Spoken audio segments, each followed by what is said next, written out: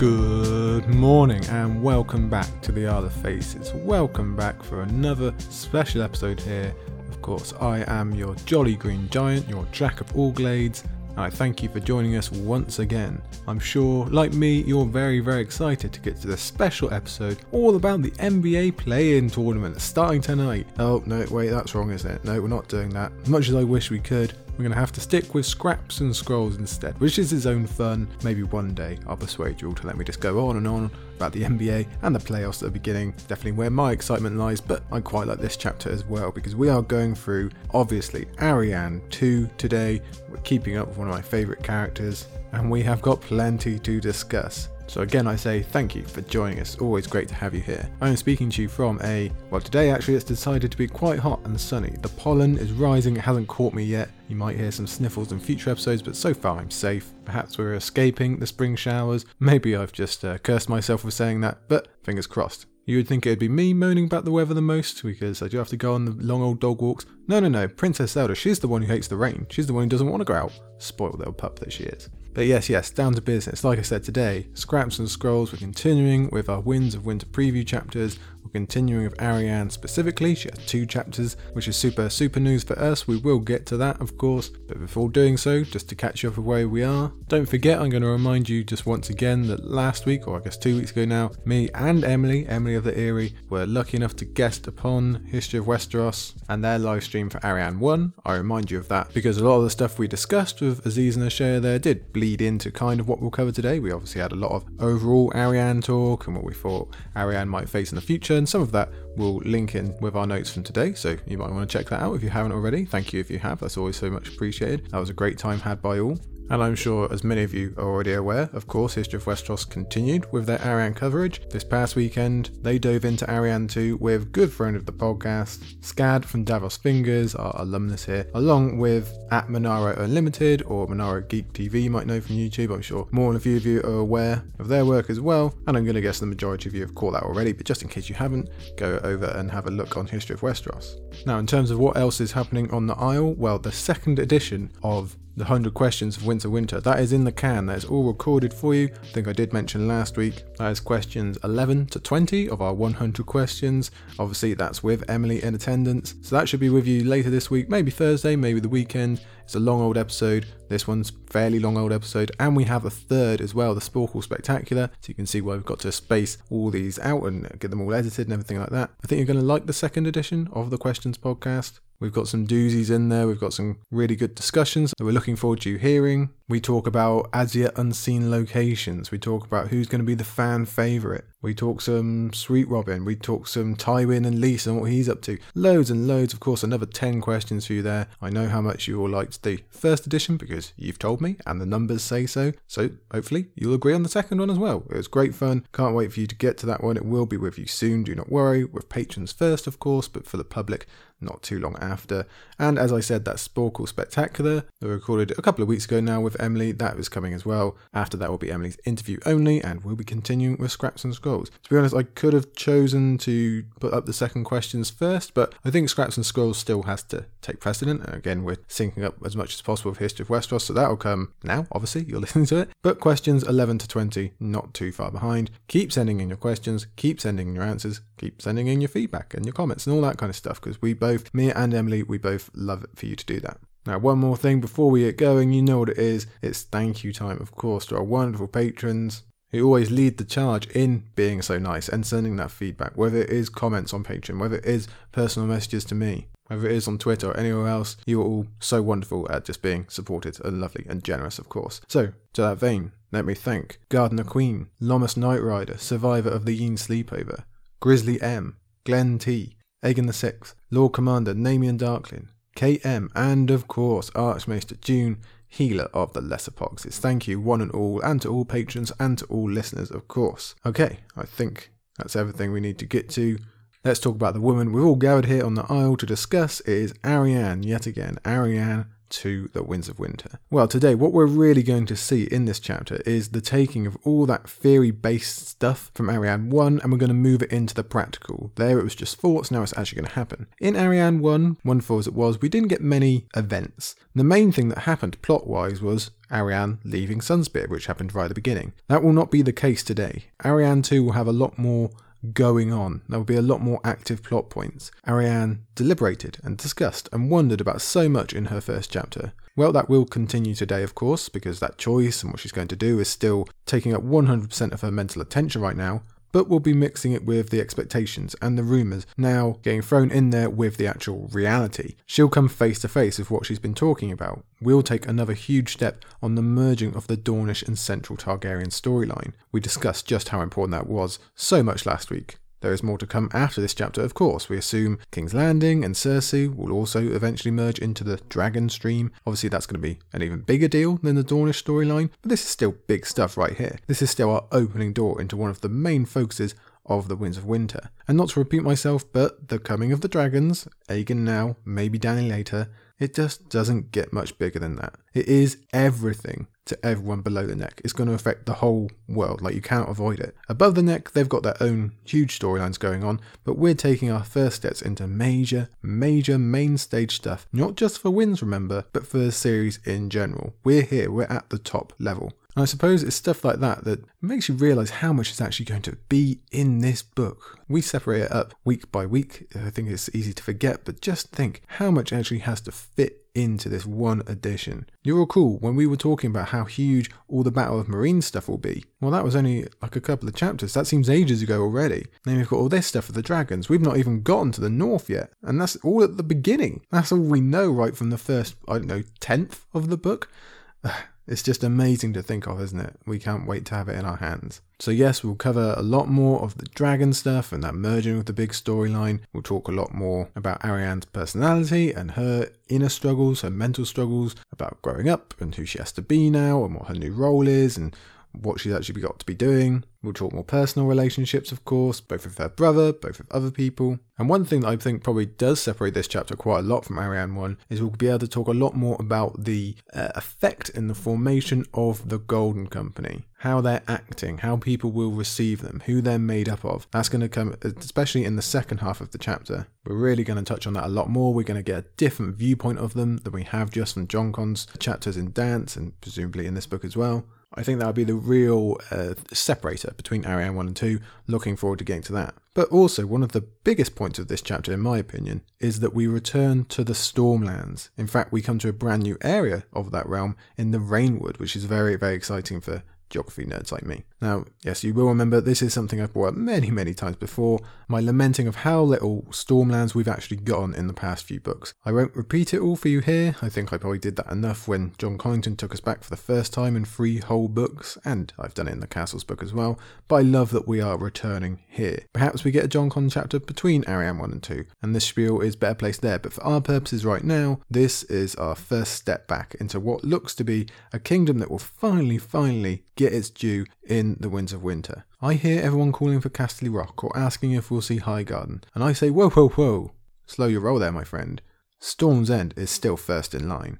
I will try to avoid going on my rant, and this actually does kind of cross over into the second edition of the 100 Questions of Winter, just to give you a little preview of that. And yes, it is in Jon Con's chapters, yes, it is in the Castles book, but I can't resist. Just remember, we've never actually been in Storm's End, which still blows my mind even now. I'm well aware of this fact, I go on about it all the time, and it still does make sense to me.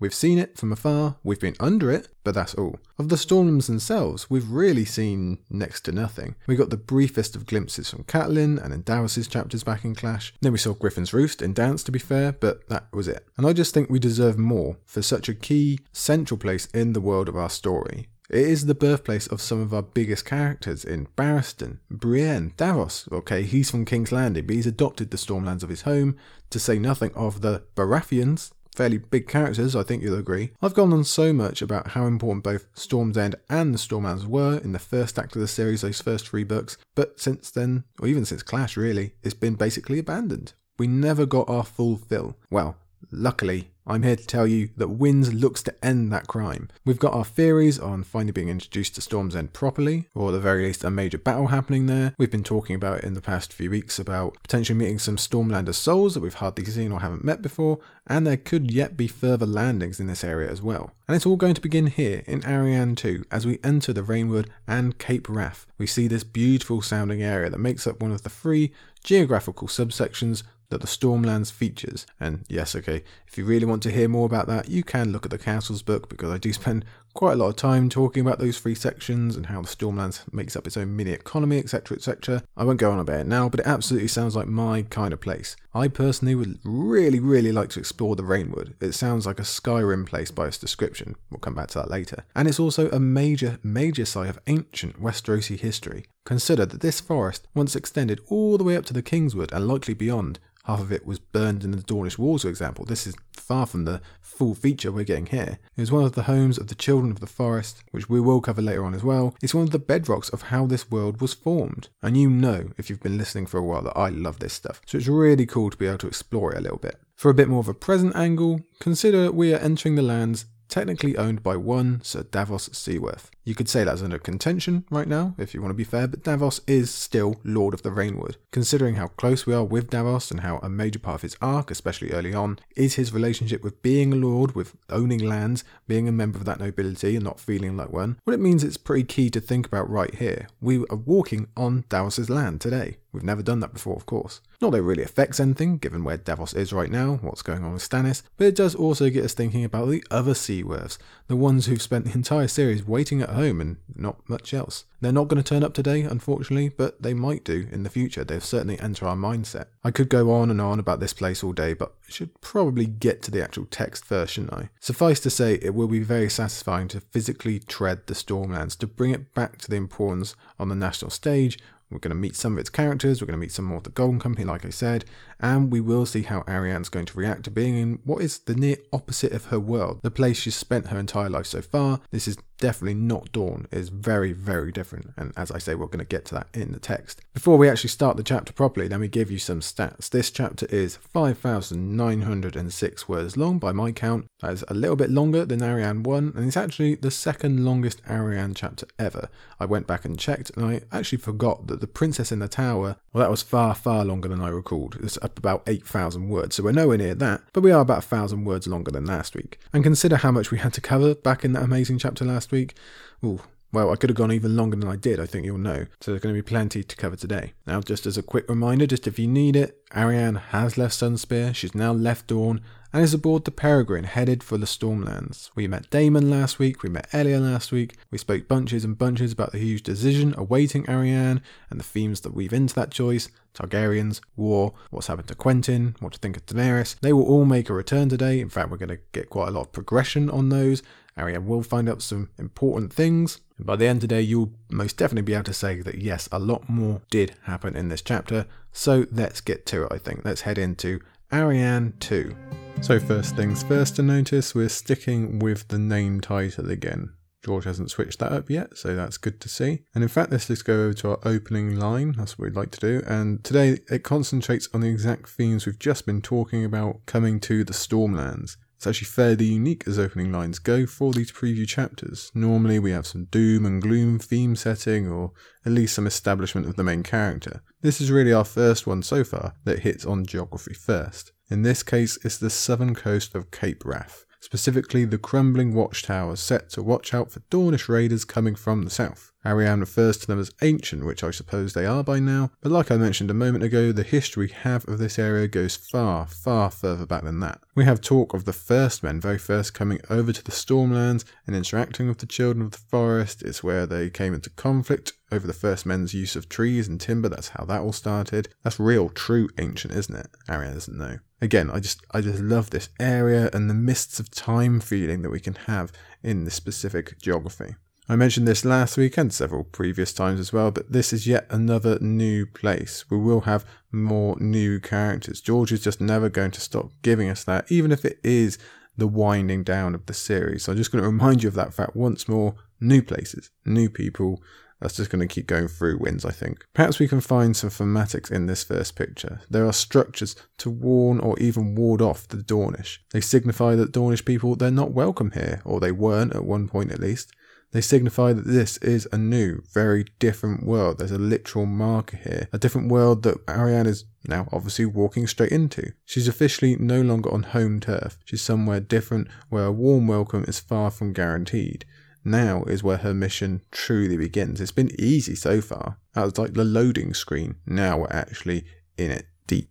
And that feeling is doubled down on when the Peregrine lands at the Weeping Town and Arianne looks up at the banners of one Tommen Baratheon. Who knows how long they'll last there, but the same message is clear. Whether you want to label it as enemy territory, that's a difficult question, but it's certainly not friendly territory, is it? The danger and tension is already seeing a huge increase in comparison to Arianne 1. We've just got different stakes. Remember, she got away with having her failed practice run during feasts, specifically because it happened in Dorne. There's no room for such error over here. Earlier on, I was speaking about the importance of the Stormlands, and I'm going to bring it up again now, on our second paragraph. Remember that the Stormlands is still the royal kingdom, as in the king is officially a Baratheon. This is where his family is supposed to come from. Now that's been completely corrupted throughout the series thanks to the Lannisters' influence, but it just makes it all the weirder that the Stormlands have been so forgotten. Imagine how disconnected these people must feel to their king, despite the fact that his supposed heritage connects so heavily with their own. But for now, we move on to the Weeping Town. Arianne mentions that several small villages or towns dot this southern coast, which again connects to that little localised economy I spoke about earlier on. We won't go too deep into it, but Cape Wrath is a highly valuable area that honestly takes care of itself in a way. It's self-sufficient. It has a lot going for it. It's almost surprising that there's no city there yet, but perhaps that's why they've kept this ecosystem going through not over-expanding. That's a conversation for another day probably, but it is interesting. For our purposes, we do have the Weeping Town. Perhaps the Stormland's busiest port, at least it is on this southern coast. It's probably a good candidate if a city were ever to grow. Quite famously amongst the fandom, it is ruled by House Whitehead. The name of the town derives from the tale that Arianne herself supplies. The young dragon, Daeron the First Targaryen, the guy that Jon Snow used to have a poster of on his wall, was brought here after he died, his corpse staying for 3 whole days. The town and its people apparently wept their hearts out at this event, hence the name. And let's not forget the manner of the young dragon's death.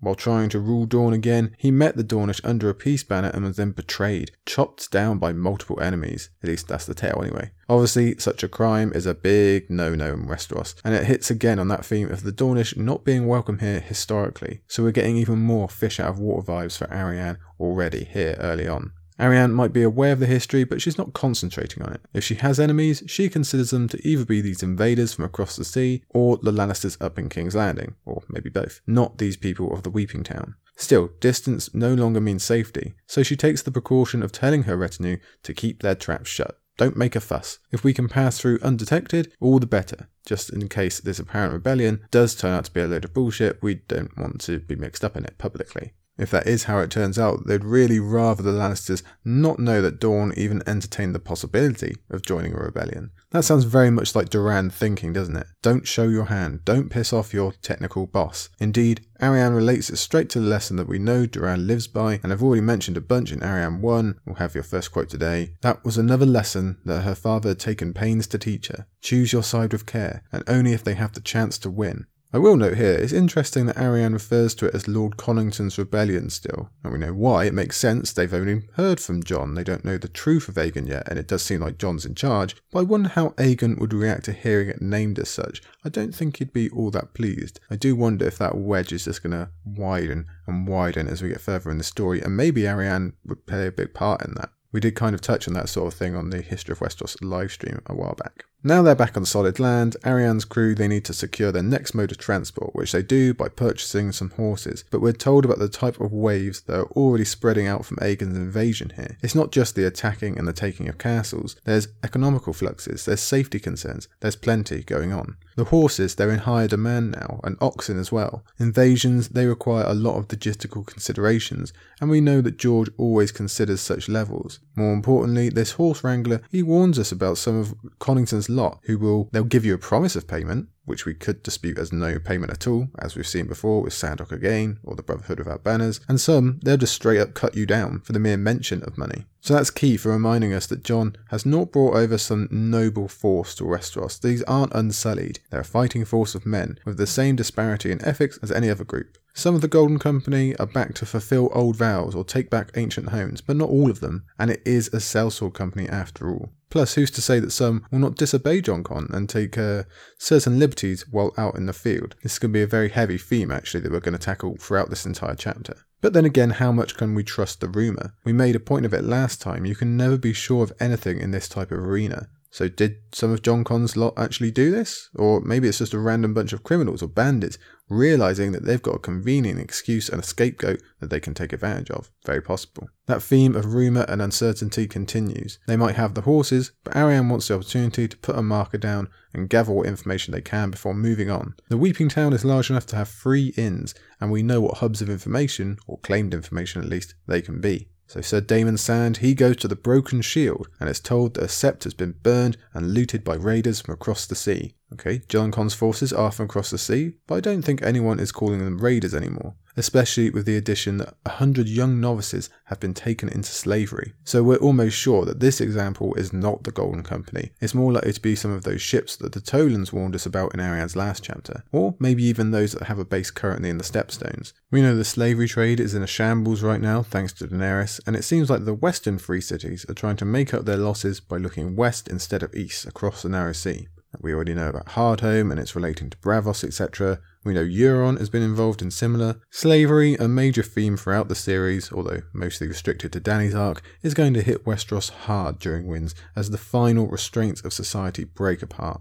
It's been rumoured, in fact this note is relatively fleeting in comparison, but it keeps growing and growing, so just keep your eye on that. I think it's going to be a big thing for Winds, even more so than in the past. Joss Hood tries his luck in The Loon, and here's news that eventually might have more of an impact on this storyline. 50 men and boys have followed young Adam Whitehead to go and join Jon Connington. It's very, very reminiscent of Benfred Tallheart and his wild hares up in the north, if you can stretch your memory back that far. Yes, this is the other side of the invasion coming. Like with Arianne, this chapter is going to tell us about how people will differently react to the news of invasion. These lads have decided that they want to view it as an adventure, something they can join in with. Again, like those wild hares chasing after Robb Stark's legacy, basically. In a way, the Stormlands, or certain parts of it, are comparable to maybe like the Vale, in that they haven't seen as much of the action. The Stormlands did overall, earlier on, true, but not the Weeping Town, and definitely not recently. So we basically have almost a new generation of green boys who either want to hunt that glory, or maybe genuinely believe that Jon Connington / Aegon should be the ones to follow. Given the lack of leadership in the Stormlands in recent years, again it's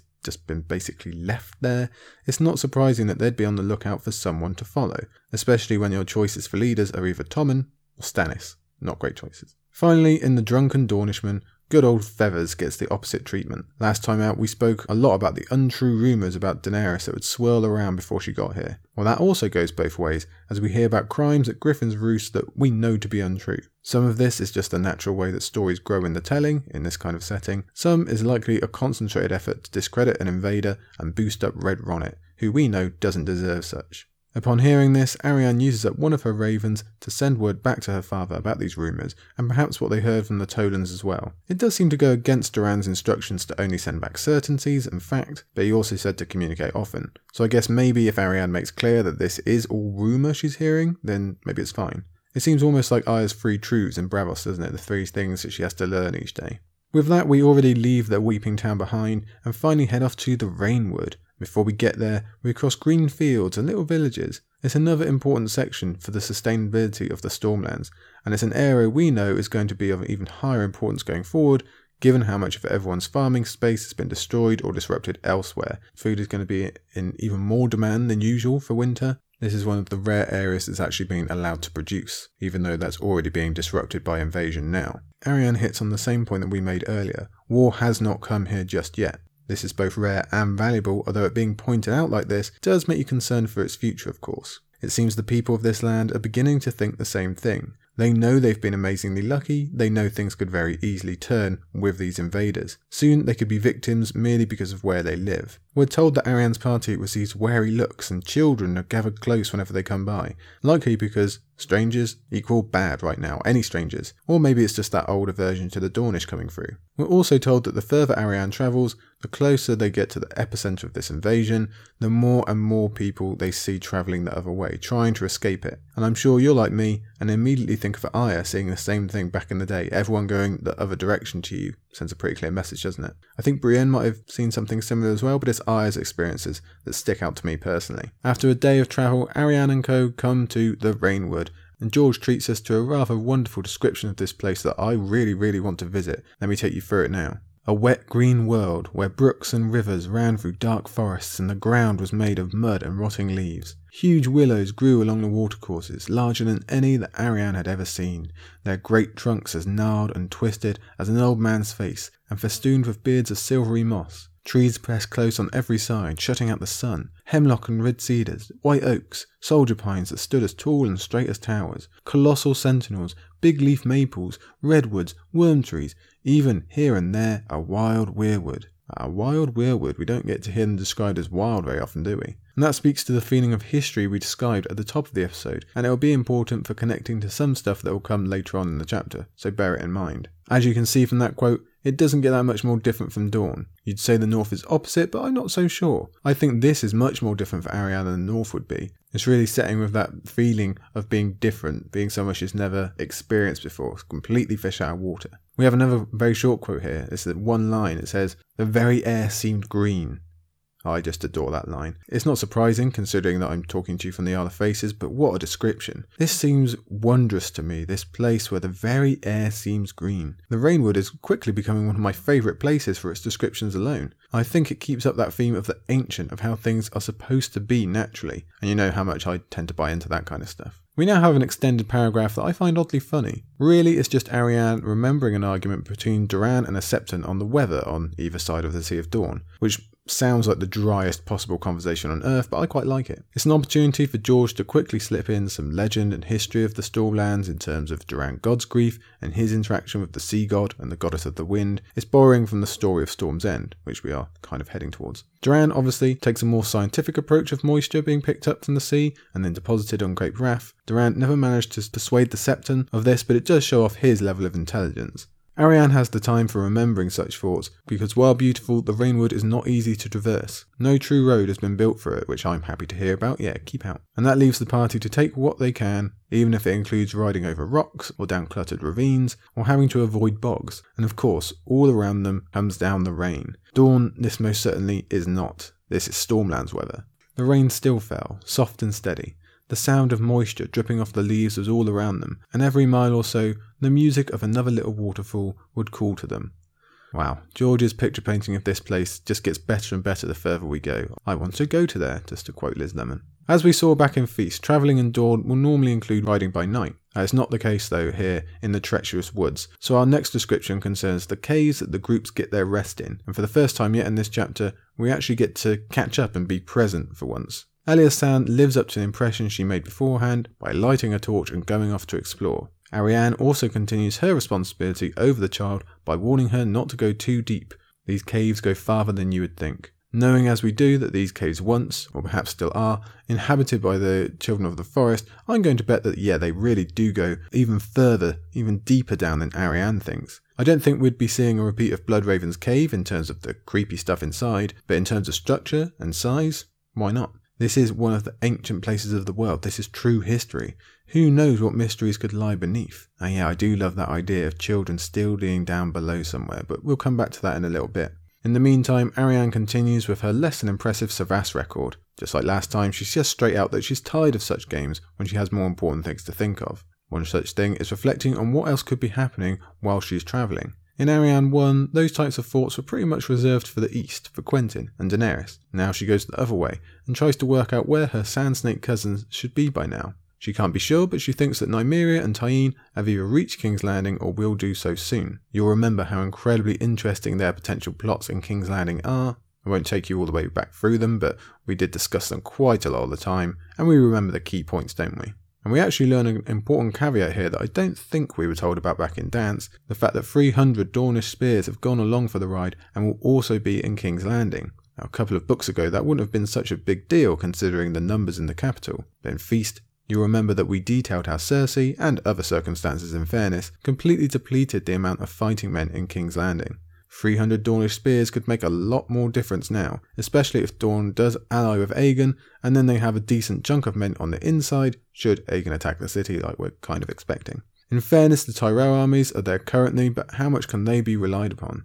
Friends in the Reach are cool. Maybe there's going to be even more friendlies inside the wall. And some will be gone by the time Aegon marches on King's Landing anyway. Don't forget, they are being sent down to Storm's End. Nymeria is the only one going up there publicly, so the spearmen will be attached to her, but it's possible that Tyene will have access to them as well, should she need it. When we went through the many possibilities of the Sand Snakes in King's Landing back in Dance, we spoke about either Nymeria or Tyene being a soldier on the inside for Aegon/Arianne, whoever. Well, that's going to become all the more dangerous if they do have those 300 spears inside, ready to attack the depleted defenders on their weak side or open up the gate or whatever it might be. That could really swing an entire battle. And that's just with the two of them. Now they actually have a fighting force as well. It fits in with what we were saying last time about the Dornish creeping out from their borders, playing on the big stage. They're finally going to come out of their southern, well-bordered and separate kingdom. This could just be the advanced force, these 300. If everyone from Dorne remains on the same page, then we could also have those two waiting armies doing the tricksy thing as well. They can say, yeah, we're going to come and help defend against Aegon and the Golden Company, and then they could actually do the opposite.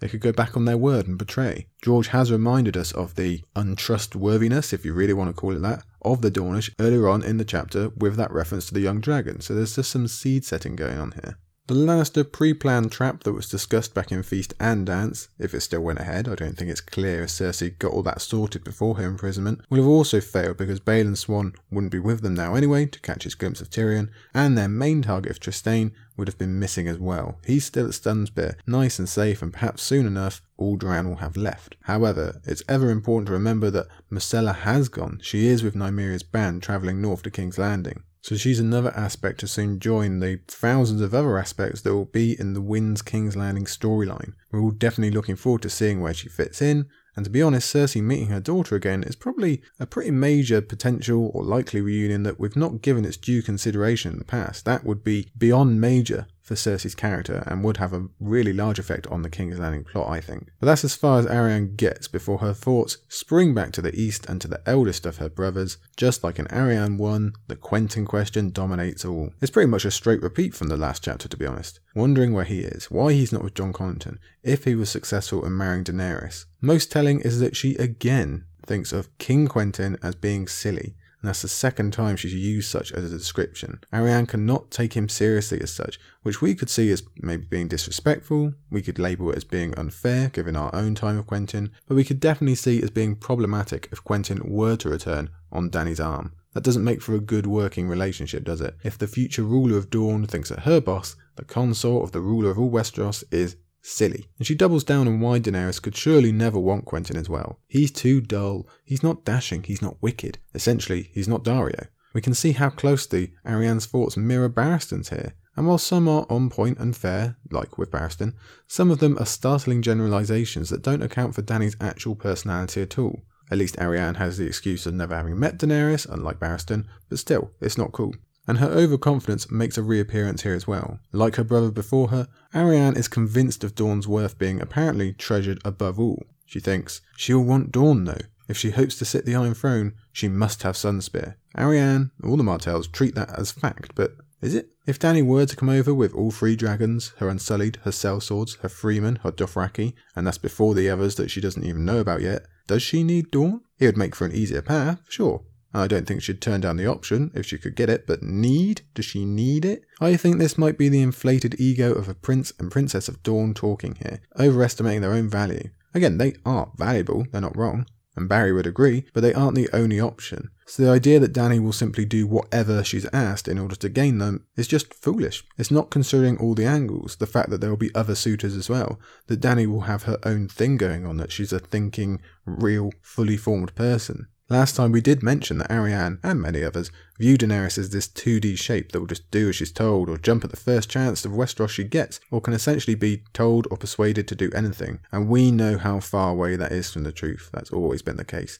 even more so now probably. So Arianne goes through other possibilities. Maybe it is Daenerys who's come, and this Aegon thing is just an attempt to keep her secret. How would Arianne react if that is the case? And note, she doesn't think in terms of what that means for allying with Dawn. She thinks about having to kneel to her brother. So for all the protesting that Arianne did in her last chapter about her feelings for Quentyn or how her role for Dawn was top priority, we see that the sibling relationship / rivalry still very much lives on. It's not resolved. It's not an immaturity of the past. It's still in the present. It still matters what position they both end up in and who has to pay homage to who. So Arianne's personal growth, while going very well, is still not complete. This kind of thing is still dominating her mind. And I must say that Nina had some brilliant notes about this in that History of Westeros live stream. If you haven't listened, I'd go back and search for that now because, well, those thoughts, that was about Arianne 1, but they're being proven completely true here, that this still really affects Arianne in a myriad of ways and is a big part of her personality still. So yeah, well done Nina and everyone. I would encourage you to go and find those. For now, Arianne tries to fob herself off of thinking about it. She tells herself it'll be no big deal, and anyway, it's out of her hands. We know it's actually not going to be an issue, of course, but it is interesting to see how much it still bothers her, and it definitely wouldn't be something she could just forget if it did turn out to be true. But of course, there's also still that sadness for us, the readers, that Quentyn really didn't think the same thing at all about Arianne. But she'll never know that, I suppose. And perhaps more worryingly, she includes this little barb at the end of her thoughts. I pray Daenerys treats him more gently than she did her own brother. So this is a remnant from the ending of Arianne 1, that little jab to annoy us. Clearly, Arianne has gone fully on board with that rumour. She's taking it as fact that Daenerys intentionally had Viserys killed and didn't do anything about it. We spoke a lot last time about the injustice of that, and how it was another preview of how Westeros in general will view Dany's coming. So we don't need to go over it again here, we covered that plenty last week, but George is keeping up the reminder for us, he's just shoring that theme up. It's only once Arianne does clear her thoughts of Quentyn and Dany, she realises that Elia has added Cave Explorer to a growing list of favourite adrenaline activities. She has not returned from her search of the cave's depths, and she hasn't gone out the front, so we get tension straight off, because we most likely zoom back to Ygritte's tales of Gendal's children up on the wall and how they got lost, or even the size and depth of the cave that Bran resides in. Now, this might not be any different again, remember, and we have to wonder if our fan favourite is going to have run into some very serious trouble. I mean, I don't know about you, but there's few things worse that I can imagine than getting lost underground. No, I don't want to think about that too closely. Shouting for Elia doesn't work as if it would, even if Elia could hear them, so Arianne organises a search party immediately. She is responsible for the go after all. Alaria's girl, and Alaria already fears the death of her children through war. She definitely doesn't need to lose one just to curiosity. And Elia is the half-sister of Arianne's much closer cousins, the older Sand Snakes. But beyond that, how can Arianne decide the fate of a nation if she can't keep a teenager safe? Besides, I think she quite likes her really. As we would obviously expect with this being Westeros, the first thing noted by these would-be rescuers is that the caves do indeed go much deeper than expected. Of course they do. Have these guys not heard of George? What did they expect? They go deep and they go complicated in the form of twisting, snaking passageways leading to 100 different possibilities, all of them with black holes on either side. It's the easiest place in the world to get lost and one of the most scary, especially in my opinion. We always love that idea of what can lie undiscovered down beneath the earth, especially with that hint of the Children of the Forest. It's another reason I love this area of Westeros so much, because there's the potential to find out loads about what is waiting here down in the dark beneath the surface, these remnants of the original world. So yes, I do find this passage very exciting in terms of what could be found. What they come to first is a gigantic cavern, larger than your average man-made hall. Aside from some bats, it remains quite empty, with 3 more passages leading off of it. One is very, very small, perhaps suited more for a child, hint hint, than an adult or a human. They leave that one, and they split up to try the others, which is always a good precursor to something bad happening, isn't it? Garibald and Joss, they take one, Daemon and Arianne, another. Interesting pairings, isn't it? This is a search party right now, I know, but we've still got to wonder if we might see a Jon Ygritte impression at some point. Remember what they got up to down deep in the caves. But not right now. The search remains, and the deeper they go. Deep quickly as well, down steep passages, rough and tough and even wet underfoot. It's not easy going at all, and then all of a sudden they come out into another, even more majestic cave, 5 times the size of the last one, and it is surrounded by a forest of stone columns. So the interest meter shoots way up. We always like to make comparisons to a Skyrim or a Legend of Zelda feel on this podcast. Well, it doesn't get much more bloody Skyrim than this, does it? Ancient civilizations and secrets deep down beneath the earth. My blood is definitely going now, this is my kind of chapter, especially when Daemon lifts his torch and looks around. Look how the stone's been shaped, he said. Those columns, and the wall there, see them? Faces, said Arianne. So many sad eyes staring. This place belonged to the Children of the Forest. Yes, my kind of thing, absolutely my kind of thing. I love learning about the children in general, and let's face it, I don't think any of us would have put money on them turning up in an Ariane chapter of all places. A Dornish character, remember. That's supposed to be like the opposite of what we associate with the children, all the way up there above the wall. This arc was supposed to be about the politics of Westeros and the coming of dragons, not the ancient, mostly northern associated children, which makes me love the inclusion all the more. It's a reminder that before all your political games and conquests, long before dragons were a thing, all of this was the children's. They stretched from the north all the way down here. They covered the continent. Westeros is theirs. They are how it's meant to be. They are in tune with the land. You are all strangers. Plus, we get to learn a little more. We learn that they didn't just carve faces into trees, but into stone as well, apparently. This was a practice done from the very beginning, all across the continent, not just the north. Of course, the other option is that these stone columns are actually ancient trees or roots that have been turned to stone by age. We can never rule out anything in this area, to be honest. We just don't know. Now, I'm going to try and rein myself in. I'd be quite happy to concentrate on this side of things for the rest of the chapter if I was allowed to. But it turns out George is merely teasing us again, just laying some crumbs in the political chapter to remind us of the truly big overall storylines, ones that probably will be hugely expanded on during Winds at some point, but not quite yet. For now, we must wait. Oh, George, why do you tease? Please just let me keep going on about it. So for now, we do, unfortunately, have to leave the children behind, much to my chagrin. Joss and Garibald have found Elia. She was having a whale of a time doing her best Mira Reed impression, fishing with her bare hands in a little underground pool, as if we needed any more comparisons to Bran's cave. Instead of being impressed by the girl's apparent non-care of potentially being lost, Arianne chastises her cousin again, and let's be fair, as much as we like Elia, it could have gone very, very bad if she had become lost in those caves. You get the idea that we just barely scratched their surface this time round, and though it might have been fun to search ever deeper for our causes, even Elia's bravery might have faltered with no light or sense of direction. Although she did catch 2 fish to give her credit. And oh yeah, the walls echo the word died over and over. Definite Bran Cave vibes. Outside the cave, Arianne continues her role as the elder, as the leader of the group. She does what she probably wishes someone had done a bit more of her in years past, by trying to get through to Elia that this is not a game.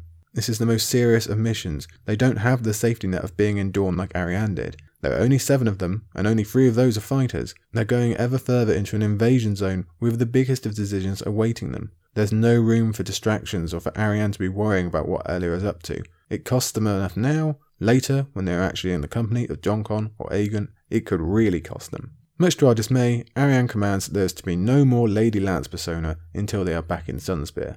Okay, good luck Arianne. Not only because Arianne needs to concentrate, but because Elia could be used as a hostage if people knew of her true identity, which she implores the younger girl to keep secret for now. Arianne does make an astute point that we did kind of touch upon earlier and we will again later. These are sellswords, men who will change sides if the money is right. That is less true for the Golden Company than most others, but can still be proven correct. Or perhaps Jon Connington will simply turn out to be an enemy. They don't know yet. Either way, Elia cannot fall into the wrong hands. And Elia protests at this. Like Daemon and everyone else, her bastard status has been stamped into her. She's been told she's worth less compared to a trueborn, especially to one like Arianne.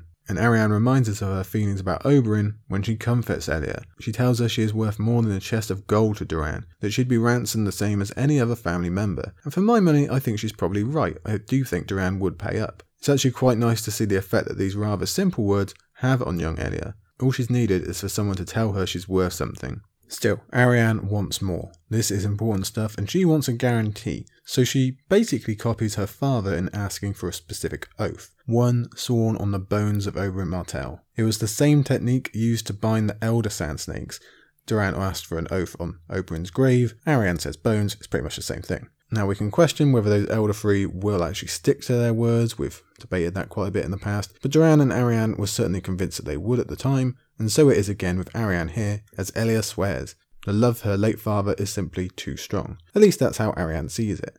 She would be very unlikely to break any oath she made on her uncle's remains. I do want to include here as well that Arianne, she does threaten to send Elia back, even though logistically that's pretty much impossible at that point. It just wouldn't work. So Elia doesn't catch on to that, or she doesn't want to rock the boat at least. So for now, the two cousins are friends again. Elia agrees and heads off to sleep after her big adventure. Whereas Arianne asks the same question that we did in Arianne 1. Why did Doran send Elia in the first place? Daemon suggests it was an act of vengeance, and he might not be so far off. We did speak about it last time, but I think a lot of the point is to make Arianne realise what she was like at that age and to make her feel more grown up, to give her some responsibility and care, and usher her along in that self-development mode. But there probably is also an element of, look what you used to do to everyone else in your younger years. See, now you get it, don't you? The chapter progresses now as Arianne and friends finally make contact with the Golden Company, and they do so at Mistwood/Mistfall, depending on which line you're reading. This is the home of House Mertens, as we covered last week, a pretty small house that's had almost zero bearing on the story so far. Arianne is smart enough to approach with caution. Technically, they've been invited, but first you've got to make sure who you're walking in on. What if the rumours aren't true, or the company's been beaten back, or the Lannisters are here in some force? Joss Hood goes ahead to scout for us, but really only comes back with a choice. He says he saw the walls being guarded, and supplies obviously being collected from wagons bringing in such and such from the surrounding countryside. They're building a war chest, essentially, to take back to Jonkon and fund the war that they're waging. But more importantly, Joss also spied golden banners. Problem is, there's no wind. So gold could mean the Golden Company, but it could also mean Baratheon, and therefore Lannister by association. We know what Baratheon really means at the moment. House Mertens' arms, a horned owl, are white and grey and they're nowhere to be seen, which would suggest the castle has fallen, and that these are the Golden Company. That would explain the wagons as well, but it's still a choice for Arianne. It's the first real marker she has to pass through as the leader. Everything's been pretty straightforward so far on their journey, but now it's down to her. It's got to be one or the other, and she makes the decision thusly. We must take the risk, she told her party. Her father's caution had served Dawn well. She had come to accept that, but this was a time for her uncle's boldness. On to the castle. Yes, Oberyn is very much on her mind at the moment, and it's interesting to see how she's going to use his influence as well as her father's. She wants to make her own mark here, and though she and Durand might be on the same team now, that doesn't mean she buys into 100% of his techniques when she still has her own. So the party approaches, although not with their banners up. Arianne wants caution in that as well. After being stopped by 3 guards on the way in, they are taken to the 2 sergeants in charge, young John Mudd and Chain. And these are 2 that we've not specifically met yet during Jonkon's interactions back in Dance, although he does spy a Mudd when first meeting the Golden Company, so perhaps that was young John. But for the sake of argument, they're new to us. And they are pretty useful for getting across what the Golden Company is all about. Old names and backstories forged into something entirely different but mixed with current circumstances. As we'll come to cover in a moment, each of them have family histories that extend back into the stories of Westeros, as is supposed to be the deal with most of the company. The Mudds, as we know, were ancient kings up in the Riverlands. They ruled from Oldstones. They claimed to have ruled for 1,000 years. Rob and Catelyn informed us of some of their glorious backstory back in Storm, and all of that has been distilled, apparently, into young John Mudd, who isn't young, doesn't have a real or courtly bone about him, and is so rough around the edges that Arianne can scarcely believe he's even a knight. Which makes complete sense. Young John has spent his entire life as a sellsword in this specific company, in fact. He's been going from payday to payday, killing in order to earn, and living the camp life. We know this because his father, Old John, did it before him. There might be a huge line of Mudds going all the way back through, or maybe someone just took the name Mudd at some point. It's impossible to know. But it brings up one of the core questions we have to ask about the Golden Company. Many are coming back to reclaim land, or castle, or title. Some might even be worthy of that, but what of those who aren't? Should they be allowed to do so because of a name that may or may not be theirs? Should you let someone unfit for rule take on that ancient title regardless of capability? And let's be fair, we're prejudging here. Just because young John doesn't fit your usual mould of knight or lord doesn't necessarily mean he can't rule or would be bad as a leader of people, but it will often be the case. But if you're in charge of the Golden Company, you can hardly say, okay, well, you can have your long lost title back, the one that was stolen from you, but you can't have yours because you don't quite have the accent for it. So if the company are successful and do start repaying their debts, so to speak, we could see a real flux of the ruling class and who gets to be a member. I think this might be a bigger storyline than we might originally think, actually. If Aegon does win the throne, if everything goes the Golden Company's way and they get to start being given all these things, it's going to have a real effect, and not everyone's going to be happy about it, of course. Not just the people getting chucked out of their castle or having their title taken back or whatever, but just the nobility in general, that ruling class. It is going to be a big upset, really will upset the equilibrium, as if Aegon's coming isn't going to do that enough. But let's move on to the second member we're meeting here, Chain. So named because of the massive chain he uses as a weapon. He's going to claim some similar backstory in a moment. His ancestor apparently fought on the Redgrass field for Daemon Blackfyre, so you can see why he's all in as well. But he presents much the same type of image and personality as young John. As we'll see now over the following pages, they back up what we've been saying on the Golden Company in this chapter. Not everyone is gold. They aren't all noble. They don't all look the part. they aren't always nice. So it's important, probably, that Arianne has this impression early on, lest she get carried away with a song or a story. It's not that. This is an army, a varied, hungry, brutal army. Jon-Con and Aegon might be one thing, many of them might be, but that doesn't mean all their men are the same thing. But that's getting slightly ahead of ourselves. For now, Arianne is just meeting these two, although that first impression is one that's the opposite to what she thinks of as nice, like we mentioned, the way they talk or look or act. It is another bit of prejudice on Arianne's part, but she's not too far off the truth. We definitely wonder what kind of welcome they'll be providing, especially when we focus on that chain whip. Yeah, I wonder if we're going to get to see that in action at some point. You must assume that we would. Kind of hope we do. That does sound cool to read about. Luckily, it turns out that tension about what they'll do can maybe be dissipated at the beginning. Arianne announces who she is and what they are doing there, and the two sergeants couldn't be more welcoming. They provide bed, horses, provisions, and word ahead to Griffin's Roost as well. What more could a lady want? Well, this lady could want clues, which is what Arianne sniffs for when she asks if it's Jon Connington she'll meet there at Griffin's Roost. Instead, she's told it's Haldon Halfmaester, which is cool. We like Haldon. We last saw him very much in his element in Griffin's Roost and being a very valuable part of this invasion. Once Arianne meets a character we actually know, it really will seem like these two storylines are merging, so it's exciting to see that name on the page for the first time.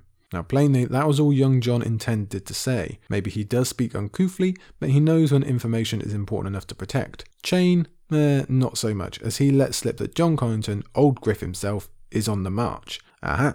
Very, very interesting. An actual update on the invasion then. We haven't had any of those since Jon-Con's final dance chapter, really. Did we get some in the epilogue? Yeah, we probably did, but not a lot. Now, we don't get any details just yet on where Jon is going or what the next step is, though I'd bet the majority of us have some pretty strong ideas. But merely the activity is exciting enough, just knowing he's doing something, that they are on the move, the story is progressing. Yeah, that's pretty good. They're going to be moving on to a next stage that we're very likely going to see or be a part of. And that's the stuff we really want to hear, isn't it? That's the bit we want to be there for, present for. When young Jon tells Chain to be quiet, Chain doesn't see the point. He says Arianne represents Dawn, and Dawn is going to be their new teammate, so she can be told everything, can't she? Why not? And that perhaps gives us a clue that Chain might not be the best for a leadership position, maybe. Arianne thinks to herself that nothing is decided, but merely the fact Chain says that gives away how much Dawn joining is a given thing. If the whole company knows about it, they're pretty confident. Clearly, they really are part of Jon-Con's plan and the invite is genuine. That is very much important to know. So the scene is already solidifying for Arianne, the decision is already rushing towards her. For now, she plays it slow. It seems she's found the leaky tap, but she can wait to get a bit more out of him. That can be done later. For now, it's just good to get that confirmation of Jon's intentions. And hey, also, it might be valuable just to know. It might provide a bargaining position if they really do want Dawn that badly. In the meantime, there is to be a feast. When Chain and young Jon took Mistwood, they placed its current ruler, Lady Mertens, into captivity. So up we go to the Tower of the Owls, which is a cool name, and Arianne finds that Lady Mertens is actually quite the character. She's taken a rest in captivity very well. She's even labelled as cheerful. And she tells us that the men of the castle, her sons and grandsons, went off when Renly called his banners, and they've never been back since. Just consider how long ago that seems in this story. Renly, I mean, that is ages ago, isn't it? So you can see where the idea that the Stormlands has been forgotten and neglected comes from. It literally has. For what it's worth, we don't know any of Lady Merton's offspring, we haven't met any, or on which side they find themselves now. We've really got no information. She's confident that whatever they've been up to since, news of their home being captured will drag them back down to take care of it. We've seen similar with Red Ronnet and Griffin's Roost. And we can imagine the scene, can't we, of these sons and grandsons that have gone up to join in the war, whether because of duty, whether because of excitement, or whatever. But we have seen a kind of framework for this, of people being bored of home and wanting to seek that better fortune. Sometimes they badmouth where they've come from, but as soon as someone else tries to take it, well, back they go. We've seen that lots of times. We've no idea if Lady Mertens is correct about this being the next wave to hit Mistwood, but she's confident as she dismisses the Golden Company as mere thieves, a lesser class of people, bandits essentially. So you see what we mean about how they look and act, the Golden Company I mean, not being well received by the current ruling class.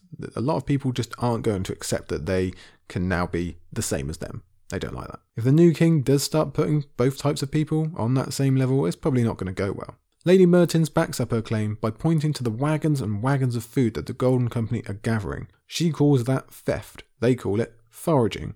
Foraging. That word specifically reminds us of the Lannisters and the bloody mummers back in the Riverlands. That's what they said. They said it was foraging back there in the middle of the war. The Golden Company, they're not the bloody mothers, but you can see how the lines blur and semantics gets involved. However you want to frame it, the small folk lose out to feed an army that's coming to rule them, that they'd never asked for. Maybe they're doing it slightly more nicely, at least we can hope so, but that doesn't make them angels. As we see here, with young Jon hinting at making Lady Mertens regret those words. To break this up, Arianne asks Lady Mertens if she and her people have been treated well. It's all the better to ascertain what kind of people she's dealing with in the Golden Company and JonCon. We find that the lady herself has been kept safe, and in general her people have been treated... Well, this isn't an Ironborn invasion, let's say that. This is nothing close to what Euron was doing on the Shield Islands. It's not what the Mountains Men were doing in the Riverlands. But she still tells us that there has been rape among some of the serving girls. John Mudd, he refutes that again. He says Jon Connington has ordered for there to be none of that, and that they follow orders.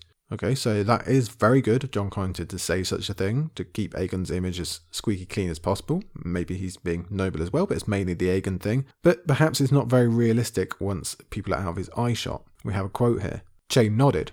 Some girls was persuaded, might be. The same way our small folk were persuaded to give you all their crops, Lady Mertens said. Melons or maidenheads, it's all the same to your sort. If you want it, you take it. Again, the semantics. Again, the blurred lines. Lady Mertens calls it rape. Chain calls it persuasion. I think we know who's right. It may well be that Jon Con does keep to his orders personally, and what he tells his men, but it may well be that young Jon does keep to his orders. It might well be that some of the Golden Company have genuinely engaged in consensual sex. There's nothing outside the realm of possibility there. We've seen that before. But we'd be fools if we thought the reverse wasn't happening as well, or either. Lady Mertens gives Arianne a message to pass on to Jon Con, that his mother would be ashamed, Lady Connington of the previous generation. It almost injects some humour into this not very funny situation. The idea of this old lady trying to scold an invading lord. Again, Jon Con seems to be trying his best to keep things as noble as possible, but 100% nobility simply isn't possible with any army, let alone a sellsword company drunk on their own success, as horrible as it is for us to think about. Arianne, for her part, thinks perhaps she will tell Jon Con exactly that. In the meantime, she tells her father as she sends back her second raven later that night. This one full of much more interesting information than the first, we're sure. And next up in the chapter, we get something completely out of left field, as Arianne, again later that night, is returning from sending off that raven, and she walks in on Elia Sand kissing Feathers in a window seat. Now, you wouldn't think it from a man named Feathers, would you? And he backs up that image, in fact, by immediately jumping up and stammering and basically acting a lot more maesterish. Yes, the oath lines are being blurred here, there and everywhere in this chapter, aren't they? We've actually got to wonder, has this happened before in the narrative? A maester breaking his role and getting involved with whether the people he serves or their guests or anything like that? Has it come up? I can't remember. Maybe you can. Do tell me if I'm wrong. But you figure it probably has been going on some level, probably everywhere with the younger maesters of the world, and we're just not aware of it. Definitely do let me know if I've forgotten, because you'd think that would be fairly important if it has. Either way, Feathers is very quickly dismissed, with Arianne thankful that she stepped in before it went any further, and she then turns to scolding Elia so quickly after thinking she'd just had the problem solved earlier on. It really is a lesson for Arianne in parenting, essentially. There's always something new. You can never quite keep up. She thought she'd reached an agreement with young Elia, but apparently not. So Arianne has to put on her boss hat again and lay down the law. The comparisons to her younger self are much stronger this time, as she notes that Elia is the same age now that Arianne was when she lost her virginity to Daemon. She really is supposed to be seeing herself in her cousin, I think. All the better to understand her father, most likely. To avoid being a hypocrite, she tells Elia she's free to do as she wishes back in Dorne, but not during the mission. Even that, even just a kiss with someone of your own party could ruin all. So please, please, please be a team player and just be quiet in the corner. Stop being an issue for me at every turn. She's almost begging at this point. The fact that Feathers is a serving man also doesn't escape Arianne's notice. He is too low for someone of Elia's stature. Of course, you could argue the same thing about Daemon, couldn't you? For her part, Elia doesn't argue back. She promises to keep to the oath this time, although you'll note she only promises to not kiss Feathers again, nothing more. Something to keep our eye on, I think. The journey continues now. Mistwood is left behind as we head for Griffin's Roost and plunge right back into the wonderful Rainwood. It takes just over a week for them to traverse the beautiful scenery. You really can hear the sound of the rain upon the thick canopy, I think. And for the first 4 days, Jane and his own group accompany them. So, Arianne noticed early on that he was the leaky tap, and without young Jon Mudd around to remind him, Arianne's able to put her skills to use and get him jabbering. The first step is to get him talking about his own life, which is where we learn of that grandfather on the Redgrass field. Chane almost seems to be the perfect representative of what the Golden Company is. He has Westerosi heritage that's been hammered into him from a young age. Arianne notes that he was taught the common tongue and told that he was of Westeros despite never coming anywhere near physically. This journey across the Narrow Sea matters to people like this. Some of them have been waiting their whole lives. Some of them have been told that's their entire purpose, and that generations upon generations have been waiting for this chance. So it matters, it's important. And his whole life is exactly what Arianne learns about as she lets Chane talk and talk. It's probably not often he finds a woman interested in listening to him, much less a princess, and Arianne's skills paint her as hanging on his every word. She knows how to act. She's more than adept at this, and this time she does employ her father's patience. She listens to stories about young Jon, about someone called Two Swords, and about Harry Strickland's favourite elephant and any number of other things, and she never presses. She lets Chane come to her, which he eventually does on the 4th day when he happens to mention, "Once we have Storm's End." Ooh, interesting again. In all fairness, we pretty much knew this was the direction they were going for from back in Dance, but it's still cool to see the words on the page. It's exhilarating for us because we've been waiting so long, especially if you are like me and you just want to see this bloody castle. And Chane is talking about it like it's fact, which implies that they've moved forward with some plan or whatnot and increases our hunger to see exactly what that is. Whether it's news or not to us, it definitely is to Arianne, and she's smart enough not to react to Chane's slip, but inside her mind is whirring. These guys really are not messing around. Griffin's Roost and all these other coastal castles, they're one thing, but like we said earlier, Storm's End is quite another, and it gives me so much pleasure to see one of the very best castles in the whole of Westeros getting its due here. Storm's End is the best of the crop, let's remember. Its military record is exemplary, its strength is inarguable. Arianne knows full well the sonic boom that would occur that this would send across Westeros if Jon Con and Aegon are able to take it, as Jon Con also told us in his Dance chapter. It will change everything, and this really hits Arianne. It really cements, oh yeah, they're, again, not messing around. This is no trivial thing. They really, really are going for it. And you'll all know that I do relish these next few paragraphs as Arianne goes through Storm's End's strength compared to other castles. In fact, she reminds us of a good many details about Storm's End. Super cool details that I love to revisit. Again, I will tell you to watch out for similar in the 2nd episode of 100 Questions on the Winds of Winter, because this will come up. Storm's End does come up. I think it might even be the first question, so keep your ears out for that. For now, you see what I mean about this place finally being brought back to everyone's attention. It was forgotten, it was not given its due, but now everyone cares. Now everyone is thinking about how strong and important it is, and that's before it's even been taken. This is the stuff I'm talking about.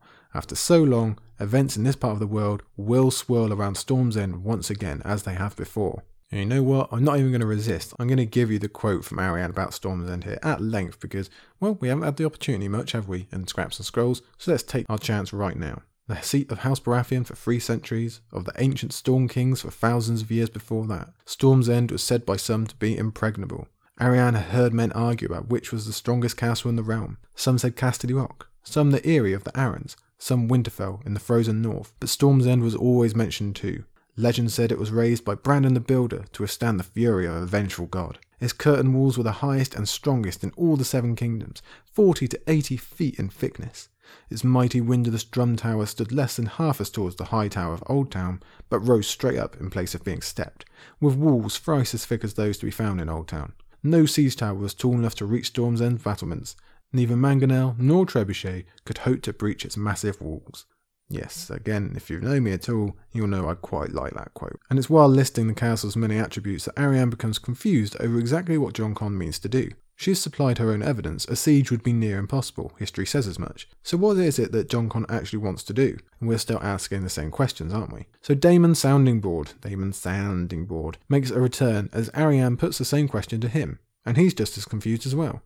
Jon Con will have his hands full fighting Lannisters and Tyrells soon enough. Why attack Stannis of all people? Because remember, Storm's End technically still owned by Stannis. Unless it's an ally he's looking for. But that wouldn't make sense if he wants Aegon to be king, because we all know that Stannis isn't going to back down. And even if he was, he's also in the least able position to help them at all. He's all the way up in the north. He's not going to do a thing. So it's Arianne that provides the true answer. Stannis himself isn't present in the mind of Jon Con whatsoever. It's Storm's End that will be the announcement. If Jon Con's forces should gain it by whatever means, well, it is the sonic boom that we mentioned a moment ago. Westeros will take note, and the enemies of the Lannisters, who are not in short supply, might begin to see that another route is available to them. They might find, hey, we've got another option. We know how quickly that kind of thinking can snowball, and so does Jon Con. Indeed, he's banking on it. Thus, Arianne sends a third and most important raven yet. Whoever they're doing this for, they are all in. It doesn't really get much bigger than that in terms of influencing Arianne and Doran's decision, does it? Well, maybe it does. We'll wait for the end of the chapter for that. After 4 days in the Rainwood, Arianne says goodbye to Chatty Jane and hello to Lysono Mar, sent down from Griffin's Roost with a column of soldiers to escort her back to the castle. Lysono we've met before back in Joncon's first chapter in Dance. You might remember that he is the Golden Company's spy master. So Arianne is delving ever deeper into that inner circle as she progresses through this chapter. Like I said right at the beginning, we really do see a lot more of the Golden Company here. And let's also consider that the Golden Company, well, they're very much linked to Varys, aren't we? In a way, you could see it as like someone within Varys's like coaching tree or management tree. We don't know if there is actually a connection between them, but there could be. That's all I'm saying. Anyway, when Joncon first met Lysono back in Dance, he nearly mistook him for a woman. But Arianne focuses on the fact that he looks Targaryen, again, with the Varys connection. He has the lilac eyes, he has the white hair, yet she also thinks that there's something unidentifiable that makes her skin cruel. So that's something else to keep an eye on there, because that doesn't really get expanded on here. I'm not really sure what that is. So just worth thinking about there. So Lysono, he's pretty much the dead opposite of young John Mudd and Chane in terms of how he acts. So again, Arianne is getting a good cross-section of all involved. This one is all manners and court pleasantries, as you'd expect given his role. Remember from Dance that so far he's also proven to be fairly effective, and is definitely supportive of this Aegon plan, which we see here by him subtly referencing that Aegon is indeed a Targaryen. He's also not so leaky a tap as Chane. He confirms for Arianne that Joncon and Aegon have departed Griffin's Roost, but gives nothing else away. He is a court master, this is his role. Chane was barely a player. This is the type of opponent that Arianne must get much more used to. His riders, unfortunately, prove no more forthcoming as Lysono keeps up the disarming chat while supplying no details. He knows how to do it. And if there had been more time maybe, Arianne would have tried a different tactic, but she's growing impatient. She needs to know the real stuff soon, so at the end of the 5th day, she goes for the upfront approach. Perhaps not the best symbol of her skills, but she wants to know. First, she asks about elephants. Lysono says they have a few, and that sounds like the most we're going to get from the guy, to be honest. So she switches to dragons, and is told there is only one. Arianne claims that he means Aegon himself, but Lysono won't confirm. He'll know as much as anyone that the Dornish need to be won. Making them believe an actual dragon might be involved could be the way to do that. And Lysono laughs, he keeps it light, but Arianne sees that his eyes are cold. This isn't a joke. This dude is working. This is his job. Again, we'll say it again. So Arianne consents to playing the game a bit better than asking straight up questions. She does it using the metaphor of Savas, citing that dragons are needed for victory in that game. What she's really doing is asking Lysono Mar to sell their chances to her. Make your pitch. Why should I believe that you can actually do this? He starts off claiming that the Golden Company was founded by a dragon. Arianne says no, not good enough. That was half a dragon, and doesn't make you all descendants. You're still sellswords. Why should I believe in you? And sure, you're one of the best sellsword companies, but your track record in this kind of venture is pretty lacking. Whether it's Bittersteel, the Blackfires, or Meleys the Monstrous, you all failed. So what makes this time any different? Lysono, though, he will not be knocked from his perch. He cites persistence. He cites near misses. He won't give in to Arianne's attacks, but she keeps it up. When Lysono says, some of those defeats were near things, she replies, some were not. And those who die in near things are no less dead than those who die in routs. Prince Doran, my father, is a wise man, and fights only wars that he can win. That's a pretty good line, and we can see how much she's brought into that company view of Doran Martell. Again, she is essentially asking, why should we risk it? If you fail, as you always have before, you can run away, as you always have before. Dawn, however, will be left to face new enemies made all alone, so why bother? We're not getting involved in anything less than a sure thing.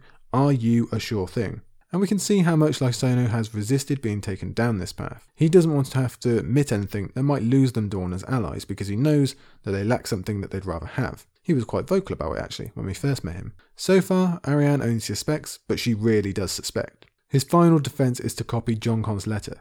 He claims that Aegon is Elia Martell's son, Doran's nephew, Arianne's cousin. He implies that that should be enough, that they should honour blood and avenge Elia's memory. But as we know, Dawn seeks not just blood, but fire as well, as Arianne brings up. She all but asks outright, where is Daenerys? Where are her dragons? And you'll note that Quentyn is not mentioned here. And Lysono, he finally gives in. He admits it. Daenerys is still in Slaver's Bay. Her dragons, should they exist, are there with her. The Golden Company, Joncon, does not have them. They chose a different path. And unmentioned is the fact, the confirmation that yes, Quentyn indeed did fail. Lysono's defence is that yes, they would rather have dragons if they could, but they don't. Dragons didn't come. So when that became clear, and Jon Connington supplied a different choice, they took that one. Swords and elephants because it was that or nothing. If they didn't choose that route, they'd never come back. They'd never make an attempt. So this is better than nothing, but it's basically what he's saying. It's the same question that we brought up last time for Doran. You don't want to miss the wave. Yes, things could go very, very wrong if Dany also does come west, but there's no evidence of that yet. Instead, you have Aegon. You have the perfect piece who's essentially been grown in a lab to win Westeros. It's this or nothing, which is how Lysonu turns it around on Arianne. He says this: "On the battlefield, give me elephants I can see and touch and send against my foes, not dragons made of words and wishes." The princess lapsed into a thoughtful silence, and that night she dispatched her 4th raven to her father.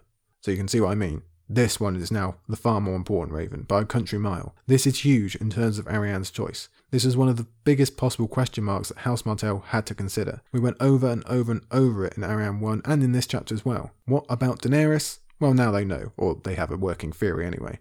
There is no real dragon here. Daenerys did stay east, Quentyn did fail. And what that means for his fate apparently isn't considered right now. The important thing is that the Grand Martell plan to attach themselves to actual living dragons is, in absolute best case scenario, still a very long way away. Or much more likely, that plan is dead. So now comes that bigger question we discussed last time. Does Doran finally roll the dice? Does he go against his philosophy of only playing when you'll win? Or does he risk missing the wave of all the many repercussions that might have in his own kingdom? Or on the Westerosi stage? Or if Jon Con and Aegon should be successful, don't forget. If he just doesn't sign up for it, and they actually do win the Seven Kingdoms, that will have its own bad marks against them as well. Which also means that Arianne's mission has now changed.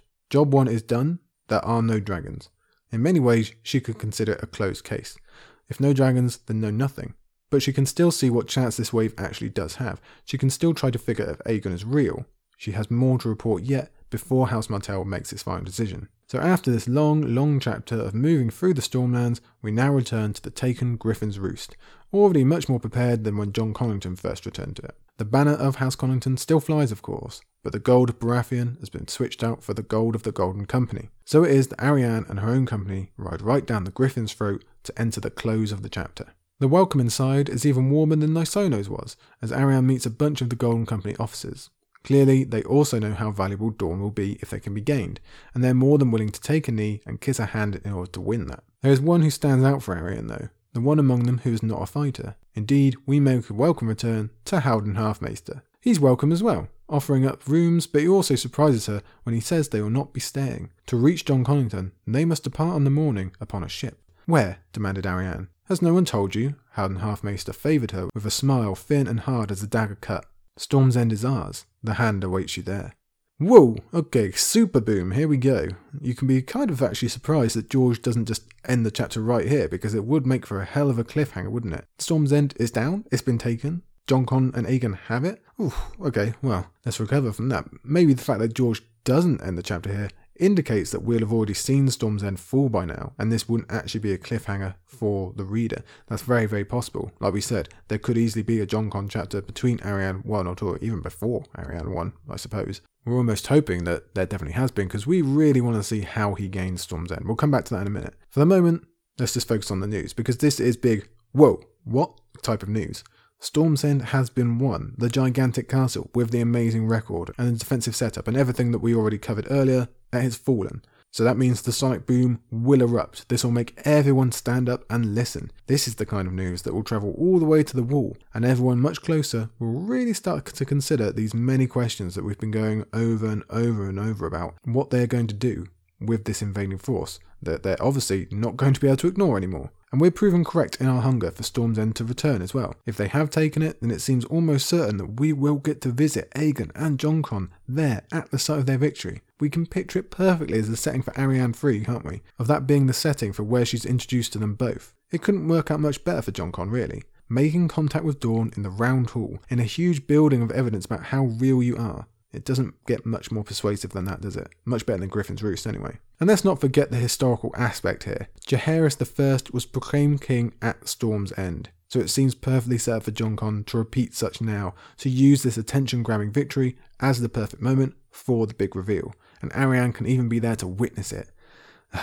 It should be giving you chills, to be honest. This is the big stuff, like we talked about earlier. This is the stage. It doesn't get more important than this. Still, yeah, for our purposes, we are a little upset. It would be great news, that we're likely to walk into Storm's End after this and finally meet it properly, but we also would have really liked to witness the falling, especially with the theories that we have on how that happened. And yeah, maybe we did, but we can only work with what we've got so far with these preview chapters, and we haven't seen it yet, so we're still hungry. We should also look at the wording though. Howden says, Storm's End is ours. He doesn't say that it fell or that they won it, he just says it's theirs. So considering what Jon Con said in Dance about taking it through guile or persuasion or whatever, we do have to wonder if there was even a battle at all, or is there just kind of some deal struck or some negotiation made, and then the actual battle, the real thing that we will get to see on page, is them versus the Tyrells to keep Storm's End. Again, lots of theories of that, we'd be very lucky to see it. Either way, the chapter doesn't end here. Howden makes his claim and we continue.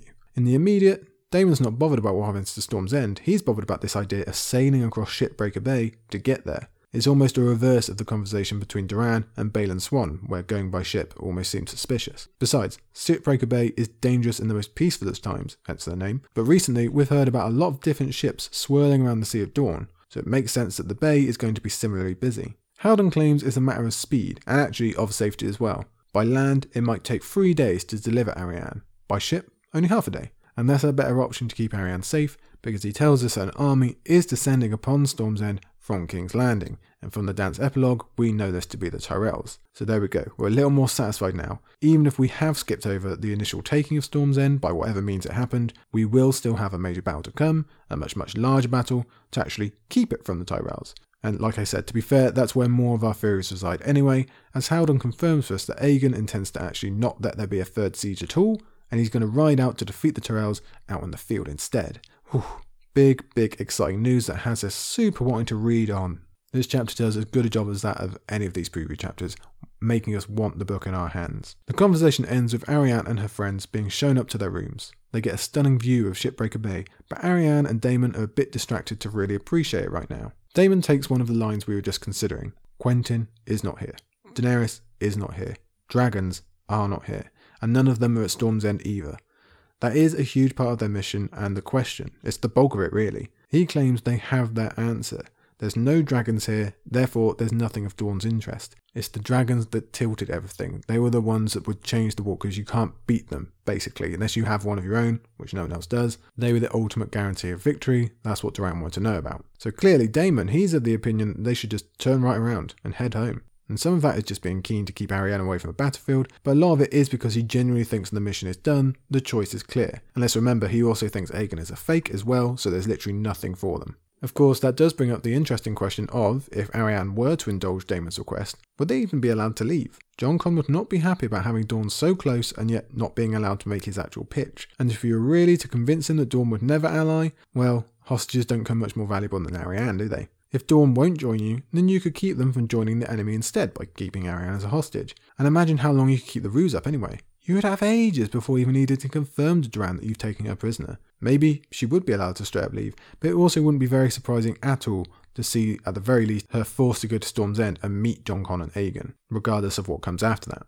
As it happens, that's not an issue anyway, because Arianne wants to continue on. She wants to get a look at Aegon and try to ascertain the truth of his identity. Even without dragons, that still matters. It will still heavily influence Doran's decision. It's possible that they might not want to miss the wave at all. Daemon still promotes caution. He does not believe that Jon Con and his Golden Company can defeat the strength of the Tyrells, even if it is Mace at their helm. But here we can see that Arianne is kind of getting caught up in the tale and the story. She figures that Jon Con wouldn't even try open battle instead of sitting in Storm's End unless he has some sort of master plan, because that does seem incredibly foolish. You've got the strongest castle in the world at your back, why would you leave it to go and fight a assumedly much more even battle out there in the field? So we do generally agree with her line of thinking. We do think that Jon Con has a plan. Though Daemon says, well, maybe he's just an idiot that's going to lose. History has seen more than its fair share of those, it does happen. So he asks his princess again, please, turn around and go home. Arianne now has the same thoughts we did. Who says she'll be allowed? And if that's the case, then it's better to keep everyone friendly for now. At least until she's met them and would have a plausible reason for turning away. Besides, her own curiosity still needs to be sated. To put Sir Daemon at ease, she incites that she is Dorne now. The brave Oberyn is dead. The calculating Doran is old. She is the combination of them both. She has the spirit to do this, she says. To Daemon, though, that's the whole point. She is Dorne, she's everything. So if she's delivered into the hands of the enemy and the relationship does go sour, well, what hope for Dorne then? Or if it's just simple as, not wanting to walk into a war zone, he wants to keep her safe. Daemon shows off his own bravery now by offering to go instead. She can keep face and show her intention to still go, but if things go wrong and the Tyrells do win, it's no harm, no foul. Hardly anyone will notice him, and Arianne will be safe, and we've got to admit that's pretty cool of him. That is a brave thing to do, that's a brave thing to say. Nice one, Daemon. And Arianne gets the point. If she's there and the Tyrells win, then the Lannisters will know that Dorne was siding with the invaders, and their wrath will come down upon them. Everything Doran has ever hoped to avoid will come to pass. She will have failed. It's another risk, as always, with Arianne's win arc so far. It is another choice. And she chooses, ultimately, to see it through. She says this: "But my father entrusted this task to me, not you. Come the morrow, I sail to beard the dragon in its den." The preparation zone for this arc is done. Next Arianne, or maybe Jon-Con chapter, will be the final smashing together of the Dornish and Targaryen arc. We will truly see it land in Westeros. It's coming. And there, the chapter closes. So hopefully you'll see what I was on about earlier on there, in that we really turned a corner at the end of this chapter. In terms of that decision, in terms of the information that Arianne needs to know about this invasion, we've really gone up a level, haven't we? Now we know the dragons aren't coming. Now we know that they've already taken Storm's End, or at least that's what we're told. So those two pieces of information alone, they do change everything. And yet Arianne still wants more. She's not satisfied. She still needs to know. She's obviously still thinking that there is a chance maybe that Doran will still want to team up, that he'll still want to go through with this, or maybe she personally will. We haven't really covered the possibility that Arianne and Doran could disagree on what they need to do, and what will happen there. Will Arianne disobey and just go for it anyway? Will they split on that? That's very, very possible. We can't really guess right now. That's just going to have to be something that waits for later, but yeah, definitely possible. It'd be interesting, wouldn't it? After they've come together, after they've had this reunion of sorts, how would that figure in if they really do just have opposite opinions? Because, well, Arianne is the one that's there, she's the one talking to them, so she would be in the driver's seat, but Doran still has his own lots of power. And in this one, yeah, we haven't talked as much about it, but don't forget there is still all that Dornish politics stuff about what's happening behind them, what's going on with the Dornish nobility, what's going on with the Dornish politics, and what's Darkstar up to. He could rile them all up and they could come for Doran, or they could want to do this, or they could want to do that. That's still very much a possibility. Because Arianne has left Dorne, they don't get as much focus. We're much more looking at the Stormlands and the actual crown politics now, but still they're looming. So even though Arianne has made a real leap forward here in this chapter, even though she's now with the Golden Company, even though she's with Haldon, someone we know, even though she's mere steps away apparently, just half a day away from Jon-Con and Aegon, there's still lots to think about. There's still lots undecided. And what we could do is start going through all the many, many possibilities. I'm probably going to refrain from that, to be honest, because we've spoken quite a lot about Arianne already in this chapter, last chapter, and we probably did a bit of that on the History of Westeros live stream, so I'm not going to repeat it all for you in terms of the overall and where she might end up. But like I say, we've covered it. I definitely think that she will get to Storm's End, obviously. I think she's probably going to hang around with Jon-Con and Aegon. I think marriage could easily be on the cards, and then, as we said in Arianne 1, there's lots of triangle things that could happen with Daemon, or what Jon-Con's going to think, and all that many, many kinds of things. I think they're all going to end up in King's Landing, personally, but I'm skipping ahead. I think that's further away. I think there's much more to happen before that, in terms of their meeting, in terms of how they're going to persuade Arianne that they really do have this stuff. Is Storm's End on its own enough to do that? Or maybe she's witness to them beating the Tyrells by whichever method, by these many theories that we've got, and maybe that's enough to convince her. Easily, very much could be. If she sees Jon-Con / Aegon in their element leading this army, maybe she thinks, yeah, we could actually do this. I mean, especially, don't forget, if they win this battle against the Tyrells, well, that is a massive, massive part of the Lannisters' entire defence gone now. King's Landing's entire defence.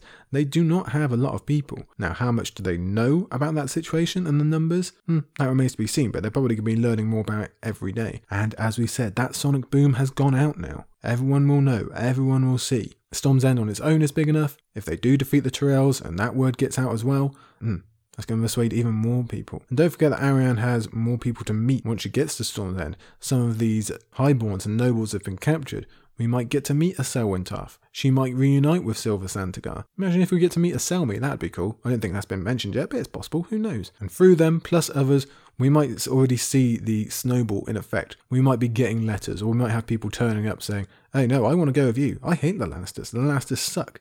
Because they do suck, and we know that people hate them in general. So once this option becomes clear and more solidified, yeah, that snowball is going to roll, and Arianne will be present for that. Or maybe it switches. Maybe the next chapter is a JonCon and we get to see Arianne through someone else's eyes, which we have done before with The Watcher. So that's nothing new for us. So there you go. I said I wasn't going to go too far into future theories. I don't think I've gone too far because you could stretch really, really far with Arianne. You could talk about King's Landing. You could talk about what happens when Daenerys comes, all that kind of stuff. I've got lots of thoughts on that, but I'm not going to go into them because I think, again, we've got a much, much bigger thing to go through first, which is very, very exciting. It's going to be one of the major parts of this book. We know there's the Battle of Winterfell. We know there's the Battle of Meereen to cover first. We're going to get them very, very early on. They're obviously the two biggest parts, but I don't think we should be shirking on Storm's End either. That is also going to be huge to the effect on central Westeros, and therefore almost all of Westeros, like the Six Kingdoms almost. And it's going to affect a whole bunch of characters. It's going to affect the whole direction of the series. It's exciting to think about. And it's all going to happen in Storm's End. Don't worry, I won't go through that again for you. I think you know my feelings on it by now, but damn, it's exciting to get back there, to see it properly, to see it playing the role it was supposed to, making a triumphant return to that national stage. I said a little bit earlier, this is one of the very, very best chapters for really wanting to read forward. I mean, to be fair, let's be fair to George, these preview chapters, they all do that. They all make us want to read more about that specific arc or just the book in general. But this one, because it is so expansive, because it is talking about this really massive, huge storyline going forward, one that we can probably even see more of than the Battle of Meereen, and we haven't got to the north yet, so we haven't covered the Battle of Winterfell. So really, this probably is the one that just has the most gears to it, the most spinning cogs. So many things can come out of this meeting here. We can't even really begin to guess. To close, let me tell you just again about this chapter, about these two chapters. We're really, really lucky to get Arianne here. I'm so glad that this is how George has chosen to deliver this information, that George chose these for preview chapters, because they're great. They are two brilliant, brilliant chapters. I've really, really enjoyed going through them. I wish we had a third, I really do. Arianne 3. Please, George, deliver it next week if you can, because I'd love to go through another one. Don't mistake me, I enjoy the others as well, but I think these are my favourites so far. And I would be hard pressed to choose between the two, if I'm honest with you. They're both superb about looking through Arianne as a person, that development that she's been on, looking back on the failed Queenmaker plot, owning up to her part in that, and thinking about how it affected other people, and now transferring that onto a much bigger stage. This is the playoffs, not the pre-season, like I said on the History of Westeros podcast. And she's stood up for it, and so far she's delivered. I think we must say that. She's played this properly. As she's met the Golden Company, we saw how she played Chains. She did a very, very good job doing the opposite against Lysona Mar. Now she's up against Howden, which seems fine so far. Next time we're going to see her really put her skills to use against JonCon and the Ultimate and Aegon, of course, the most important meeting in her family's history for quite some time. On top of that, we have had this background cast, Sir Daemon Sand. I've really enjoyed getting to know him. He's got a lot of possibilities in the future. I've already told you that Elia Sand is one of my favourites. She continues to bug Arianne in a way. I think she's going to be of high importance going forward as well. Even Feathers makes a bit more of a name for himself in this chapter, which is quite funny. Over both chapters, we've had the questions of Daenerys, we've had the Quentyn question, which I'm surprised we don't touch on a bit more at the end of this chapter. The fact that, yeah, he has failed, that he's not here. We'll probably pick that up again in Arianne 3, to be honest, when that'll settle in a bit more, when it's really come through that, oh, here, he is not here. And I'm wondering how long it's going to take before she starts to think he's probably not coming back, maybe. Of course, I'll be confirmed for her later on, but at some point, she's also got to start thinking it for herself. So obviously the ultimate question, yes, that's carried over both chapters. In this one, we've really got to meet the Golden Company itself, and we talked about their impact on the wider Westerosi world, post-victory as well. That's been really interesting. And we had those caves and the Children of the Forest, and you know, I love that stuff. So yeah, I'm just really glad that we got to cover these. I really do like Arianne as a chapter. I love her personal development. I love her look on things. I like her skill. It's very, very exciting to think of all the many things she could do. She will decide, at least up to a point, the fate or the involvement of Dorne at least. She's going to have a real impact on all that happens to Westeros. She's going to go up against JonCon. She's going to meet Aegon. I still think there's a marriage there. She could very, very easily be Queen of Westeros in a few chapters' time. That wouldn't surprise me at all. How long she'll stay as that, or how successful that'll be, who knows. And maybe she won't, but she is going to be there, I think. She's going to matter. And I'm really looking forward to seeing just how far she can take that, and again, seeing those skills put to use now, really on the biggest possible stage, and all that that means. A lot to think about. I could go on and on and on. I guess I'll leave you right now. But yeah, I think like me, you probably like Arianne 1 and 2.